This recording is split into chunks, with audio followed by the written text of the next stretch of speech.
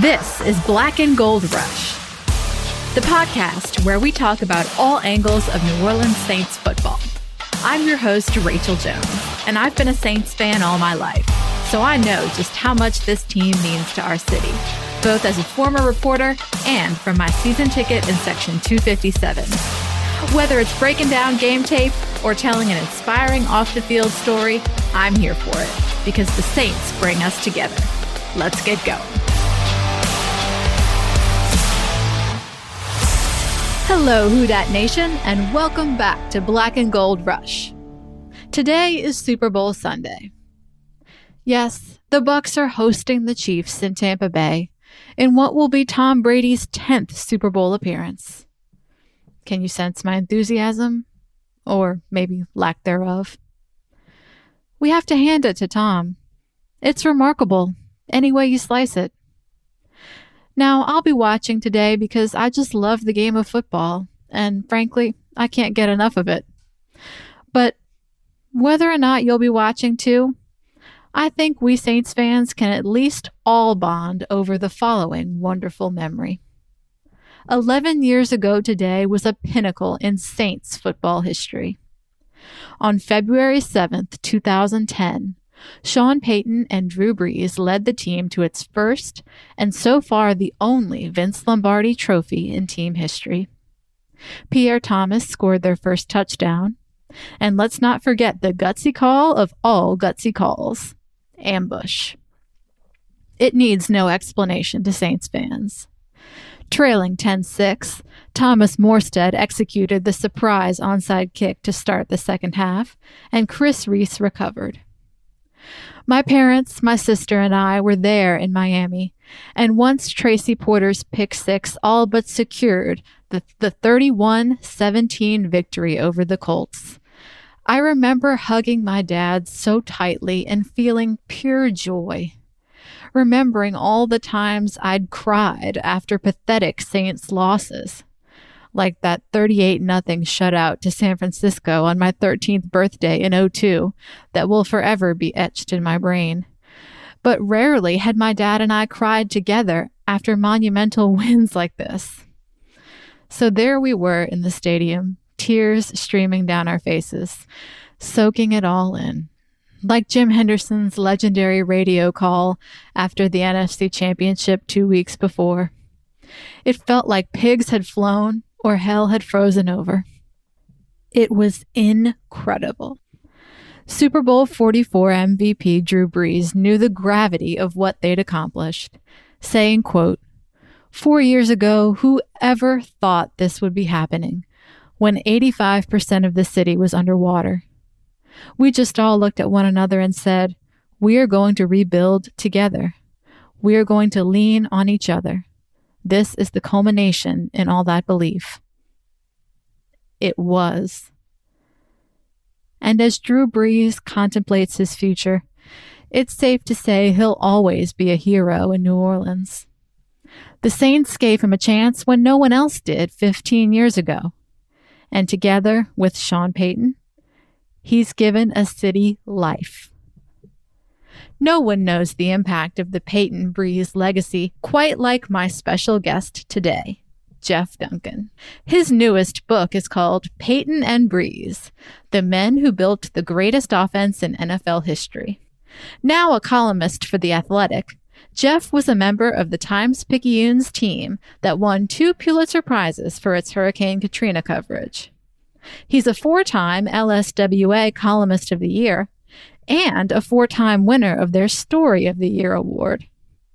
Almost no one knows the Saints like Jeff Duncan, so I hope you enjoy our great in-depth interview as we celebrate Super Bowl Sunday, Saints style.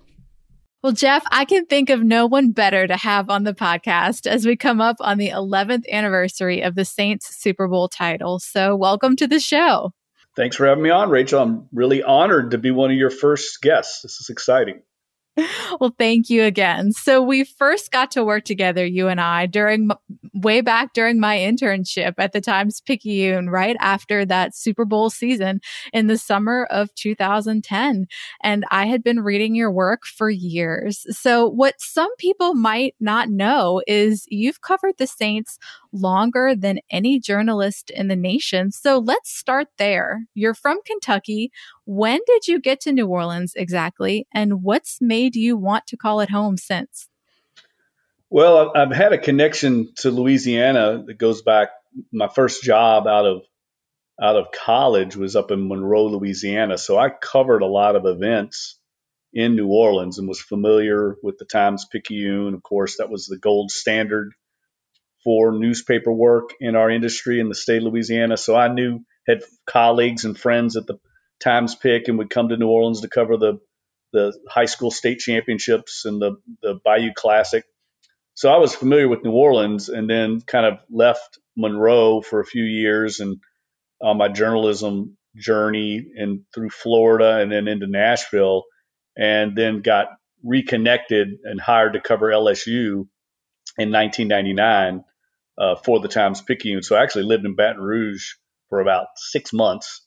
Jerry DiNardo's last season as the head coach there, the football team, and then moved on to the Saints beat right at the start of the 2000 when they hired Jim Haslett and Randy Mueller and kind of went to a new regime, and just kind of been involved as either a beat reporter at first. I was just the reporter at the time, and then had moved into a columnist role later on at the Picayune and covered the team in that capacity. So on a daily basis, I've covered the team longer than anyone. I have some colleagues here in New Orleans, Ed Daniels and Ken Trahan, who's the director of the Saints Hall of Fame. Both of them have covered the team certainly longer than I have. But as far as being out there daily, it's I guess I'm the old geezer now, Rachel. I'm the senior member of the beat. I don't know about calling you an old geezer, Jeff, but you are, though, the author of 3 books. So let's talk about your newest book that really takes us behind the scenes of the Sean Payton and Drew Brees offense, their relationship, how it came together from the beginning, and how they transformed the Saints franchise over the past 15 years. Jeff, you can tell by reading it just how well you know this team. How would you describe your experience writing this book? Well, it was a great experience for me. You know, you mentioned that I have written 2 books before, Tales from the Saints Sideline and from Bags of Riches. Both of those were different kinds of projects. This one was something I was really committed to do. My agent, actually my literary agent, Doug Grad in New York, called me and pitched the idea to me. Actually, he said, I think this would be a great book. And maybe I was a little, sometimes, as you know, Rachel, sometimes when you're covered something for a while, you need an outside perspective. And I was kind of the old can't see the forest for the trees. You know, my perspective was warped. And I needed someone like him to say, this is a great book. No one's really written this book. And it clicked to me immediately. And the first thing I thought was the only way this is going to work is if Drew and Sean participate. I need them to be willing, cooperative, sources in this book. And while I can't do the book with them, I need them to kind of go along with it and endorse it. And so I met with both of them to tell them about the idea, and both of them were extremely excited about it. And obviously, I think my long relationship with both of them covering them helped in that area because they trusted me to do this book. Both of them had written books themselves after the Saints won the Super Bowl in 2009, so they had books about their journeys to the NFL, journeys to the mountaintop, and winning the Super Bowl. So I wanted to concentrate this project on their relationship and also their collaboration in the Saints offense, which is, set all kinds of historical records in the NFL and the Saints record books, and try to really pull back the curtain on what makes that offense click and why has it been so successful for such a long period of time, a decade and a half, ranking among the top offenses in the NFL. So to do that, I needed them to give me access, and I got it. I got a lot of access to them, to the other coaches on the staff. Everyone seemed very, very excited about the project, and so that was really helpful, in my mission here to be able to explain the complicated nature and the amount of work that goes into a given game plan during the week. I'm not, as a writer, I don't spend a lot of time delving into X's and O's. I guess because I find most fans are just kind of general run of the mill fans. They're not really the hardcore football fans. But when I got into this project, I found myself kind of captivated by that aspect of the project and what goes into a game plan. So I think it's a big reason why they're successful is the amount of work they put in. So I wanted to show how the sausage was made for the New Orleans Saints, and I really believe that Sean Payton and Drew Brees, their work ethic, their attention to detail, all those things are principles that even if you're not a football fan, you read this book, you can get something out of it. Best practices, life practices about how to be successful in life. Because if you read some of these chapters on what they do to prepare for a game, I think it'll be pretty eye-opening for you. Absolutely. I mean, I got the book for Christmas. I told you before. My mom, I didn't even have to ask for it. My mom knew that it would be the perfect gift for me as a lifelong Saints fan. And I've read both of your books before. She gave me Tales from the Saints Sideline, your very first book before I had even met you. And I remember reading about the early days of the Saints.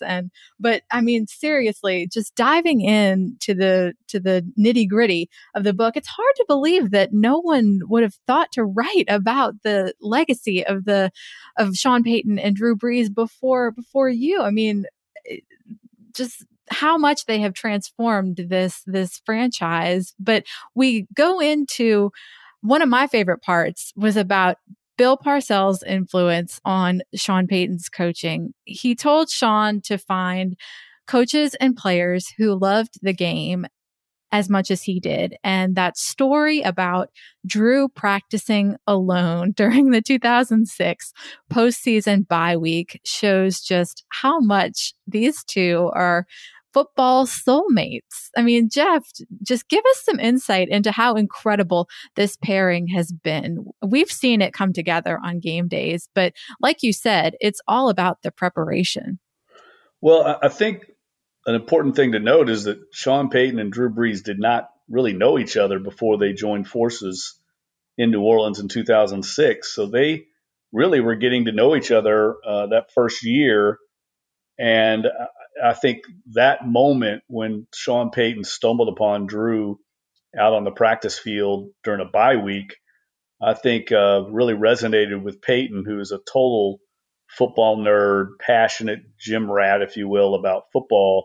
And he found, like you said, a soulmate that was equally passionate about it. And that, I think, displayed to him the commitment and drive and competitive nature that his quarterback had. And he realized he had the right guy.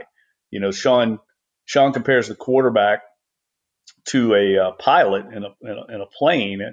He says, everyone in the organization gets on the plane, but the quarterback's flying the plane, and we're all just kind of along for the ride. And he either lands the plane safely or he flies it to the side of a mountain. I mean, that's how important he feels the quarterback position is. He played quarterback, of course.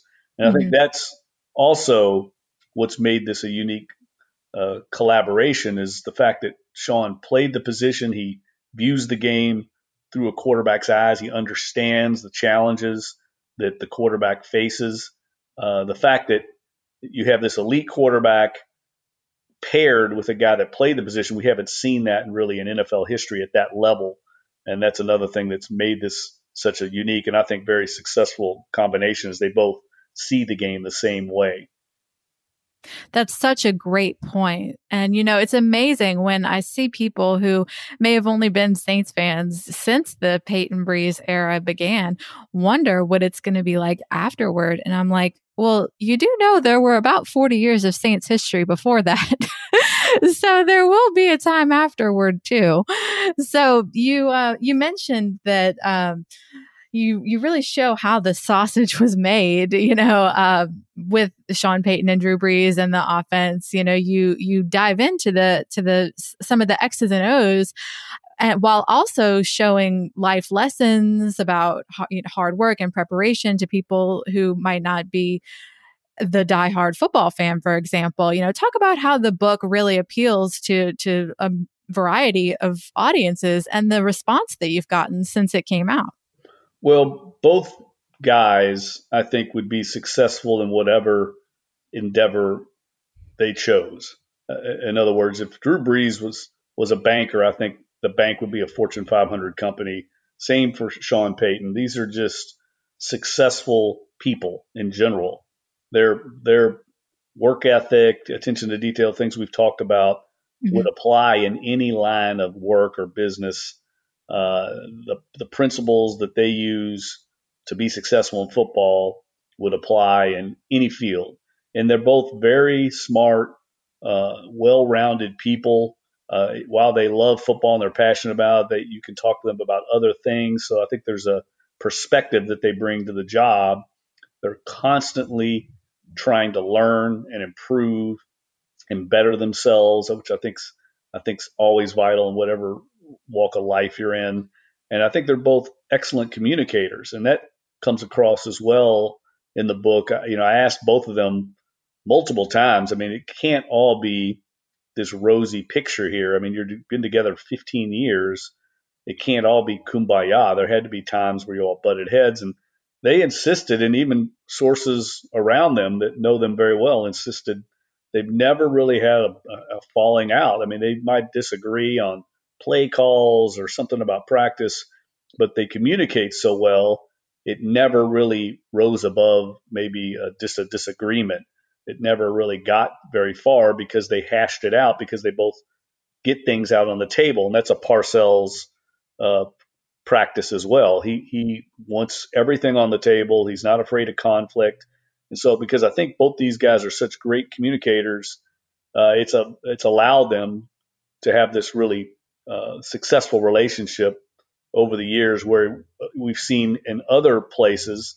I can think of, I covered Mike McCarthy when he was the offensive coordinator of the Saints under Jim Haslett. And Mike McCarthy is an outstanding coach. I mean, he's one of the best coaches I've ever covered. But he and Aaron Rodgers, it went south on them, and they ended up having to move on. And the same thing happened with Andy Reid in Philadelphia. As great a coach as Andy Reid is, he had to move on and go to Kansas City. But look what he's doing there. Right. And look at New Orleans, though, you still have the same combination together, and it's endured all this time without breaking up. And I think that is just a unique situation here that people should never take for granted, because we'll never see a quarterback and head coach together for 15 years like this again. I mean, it's truly unbelievable, and we will forever be grateful for it. And you bring up the point about communication. I think that's key in any relationship, and that's such a valuable point that you touch on throughout the book, hearing from the coaches around them and seeing just how they're able to hash out their differences, but how similar their approaches to the game are, and how that's just been enduring, throughout the 15 years. So that brings me to the Payton Brees legacy, which appropriately is the final chapter title of your book. Saints fans remember in December of 2019 when Brees was left off the NFL's 100 all-time team. And despite his countless accolades, he's missed out on the league MVP award in his career. You quoted Taysom Hill in that chapter saying, "As crazy as it sounds, I think Drew is one of the most underrated quarterbacks ever. I don't think he gets as much credit as he deserves." Is that part of his legacy in your mind? Yeah, I think so. I think he's going to go down in history as one of the most underrated players. I still think he's underrated. And a couple of people I talked to about that. Why? How could a guy be the leading passer in NFL history and still not be truly appreciated for his greatness? And I think it goes back to what Tom House has pitching coach, or his throwing coach, I should say, he had a quote about Drew Brees saying that he's a superstar without superpowers. And I think that's a really accurate description of the situation. I always call Drew the Greg Maddux of quarterbacks. I mean, he's not an overpowering, freakish athlete. Don't get me wrong, he's an incredible athlete, but he's not overpowering athletically. And because of that, I think people underestimate him. Zach Strief talked at length about how in this social media age we're in, how viral videos and memes and GIFs on social media of great plays, those things tend to define players and their greatness. And that's not what Drew Brees is about. He's not Aaron Rodgers or Patrick Mahomes throwing across his body 50 yards downfield with the wow play. He doesn't wow you. What he does, as Zach said, is he throws the ball in a 1 foot window over and over and over every time, where, Patrick Mahomes or Aaron Rodgers might make that pass 22 out of 25 times. Drew Brees makes it 25 out of 25 times. And that's what is extraordinary about him. But it's not the kind of stuff that goes viral. That perfect pass to Alvin Kamara in the flat that's just ahead of the linebacker trailing and hits him in stride so he can keep running and not slow down. Every coach and player understands how important that is, but it doesn't come across to the unsophisticated fan or follower. And I think that is why he's been unappreciated. His game requires a nuance and a sophistication to appreciate. It's like a different kind of art. And I think that as it goes on, the appreciation for his game will grow. But right now, I think he's grossly underrated. That's an incredible point. I mean, that quote, he's a superstar without superpowers. I mean, but the job of a quarterback is to put the ball where you need to put it. Accuracy is the job of a quarterback. So I guess that's why many Saints fans are frustrated that he doesn't get the recognition that they feel he deserves. Well, I think ultimately, I wrote about this the past week or two. Ultimately, it comes down to championships, and that's unfortunately where he's fallen short. The guy that just beat him on Sunday. Exactly. Right. Tom the Brady. Last game is not going to be the way that, is not the ending that anyone wanted for him. That's for sure. If this is the end. That's how we judge quarterbacks and head coaches, championships. And unfortunately, they had some bad luck early on. The play, I wrote about this. The 2017 game against Minnesota should have been one of the great wins in Saints history. That comeback on the road. Minnesota had the number one defense in the league, and the Saints scored, I think, on their four final possessions. They figured it out. They started executing, and Drew Brees was masterful. He had a 2-minute drive to give them the lead with 20-something seconds left. I mean, that's good enough to win the game. Yes. And the defense gives up a touchdown. I mean, that has nothing to do with Drew Brees and his greatness. That game should have been one of the hallmark games of his career, part of his legacy. And, it didn't happen. And then the next year, of course, the Nola no call, those things are out of his hands. He drove them to the field goal that gave them the lead. Yeah. Defense couldn't get off the field and stop. That, unfortunately, was a recurring theme throughout his tenure, the great comeback in San Francisco. Yes. And the defense can't get off the field. Mm-hmm. So those things, I think, ultimately are what have prevented him from being mentioned with the all-time greats because of the defense. The lack of championships. Yes. Mm-hmm. Right. So, Jeff, we're going to see where this offseason takes us. Surely there will be some more moving parts, but does the championship window remain open for Sean Payton and the Saints even once Drew Brees does retire? Well, let me make it clear. I mean, Drew Brees is going to retire. Yes. He's going to retire this year. Yes. There's no doubt about that. It's just a matter of when the announcement comes. It's probably going to be a few more weeks, but that will happen. And I think it's going to be difficult initially. I think what Saints fans are looking at is a competitive team that can still be a playoff team, could maybe become a wild card team if things go right. I would look at something similar to what happened with the Patriots this past year, where they took a step back, kind of had a transition year after Tom Brady left.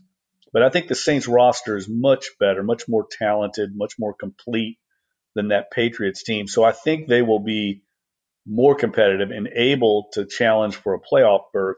But I don't think they can win a championship. I don't see them in this iteration challenging for a Super Bowl until they figure out if they have a franchise quarterback in the building. And I know Sean Payton, I asked him about it on Thursday. He said he's very confident in both Taysom Hill and Jameis Winston, but that's still a major question mark. Neither one of them has proven that they can take a team to the Super Bowl. That's a big leap. And so until they can prove that, I think the jury's out on whether this team can win another Super Bowl with that guy at quarterback. And I think this team could get back very quickly to being a championship team if they can identify someone or improve that person. But the quarterback position it's a quarterback driven league. Just look at who's left in the Super Bowl run here. Yes. You got to have great quarterbacks, and the Saints know that. And so that until they find the answer there, I think the jury's out. I completely agree. So Sean Payton seems really, really high on Jameis Winston and Taysom Hill as the quarterbacks. You know, he says he really likes the Saints quarterback room. Taysom Hill, we saw they were 3-1 with him at quarterback this season, but the fumbles to me are one of the biggest issues with him. I'm curious your take on Taysom Hill. Well, I'm not that worried about it because it's never really an issue before. I mean, it wasn't an issue in any of the seasons before this year. It wasn't an issue for him at Brigham Young. So I just kind of see that as like an outlier.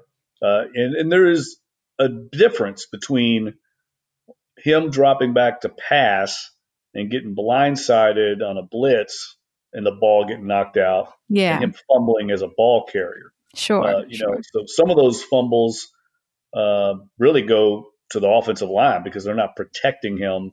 No quarterback's going to hold on to the ball in that situation when he gets hit from behind. So I think, there's a little bit of a outlier feeling to me going forward. Well, again, the offseason is just getting started for the Saints. We're going to see the storylines that unfold. But Jeff, it's been so awesome to have you here. We should mention that you are now a columnist at The Athletic. And where can our listeners connect more with you?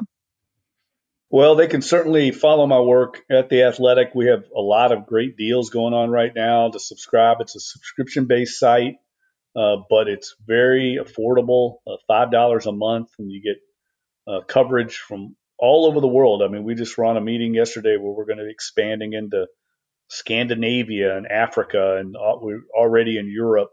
So you can kind of customize your coverage, get Saints coverage and LSU coverage. And if you're a fan of a European soccer league team, you can get that as well. It's an amazing place to work, amazing talent.